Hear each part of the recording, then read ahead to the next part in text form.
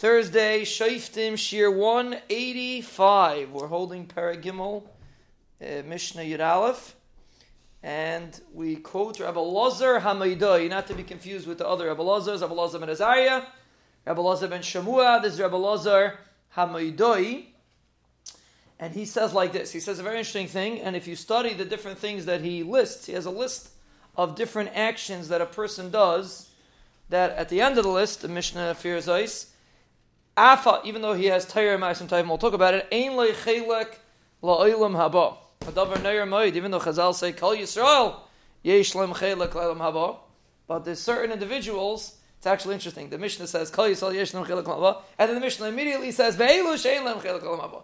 So apparently, the Mishnah is telling you that avifel you are Yisrael, so you have a chelek la'olam haba. Certain actions a person can do that in a certain Geder, he's still a Yisrael, but upon him he's Yatza a little bit Mechlal Yisrael and Amela, Ve'elu she'elem chelek le'olam haba. But upon him now, Rabbi Elazar Hamaydai is going to list a few things, and we're going to see they're not even such Chomer Dikazachen. Apparently, it's conceptually why a person loses Olam haba. But actually, I'll tell you a horror we had today.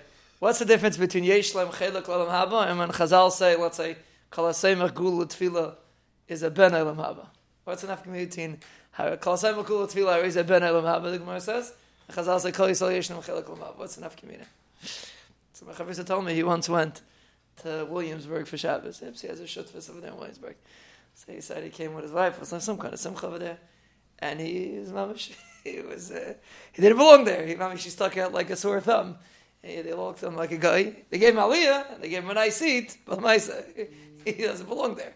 That's Kol Yisrael Yesh Lem chelek le'olam haba. He had a room. He has an aliyah. He has a seat.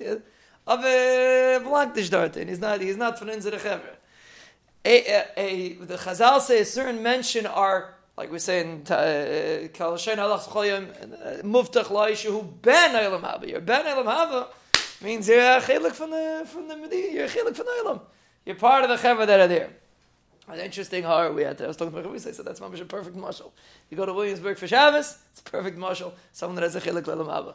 But what's the nafkamina l'maisa? Exactly the way it proceeds in Schar. Olam Haba is not a different. It's just a ruchnius.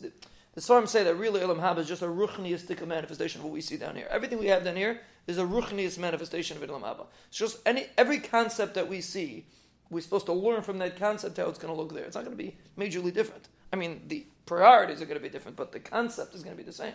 So just like here we have a guy could be, everyone's nice to him, friendly, but he's nishmunzer. They're whispering behind his back. So he's not part of the Olam. And then this Chevra that are mamish for the Chevra. I said, that's mamish what it is. I'll give you a seat. You have everything. You have your table. You're good. But there's going to be a club there, and you're not going to be part of the club. And Ben Olam Haba is a person that's part of the club. It's a mamish pshudik and mashmai.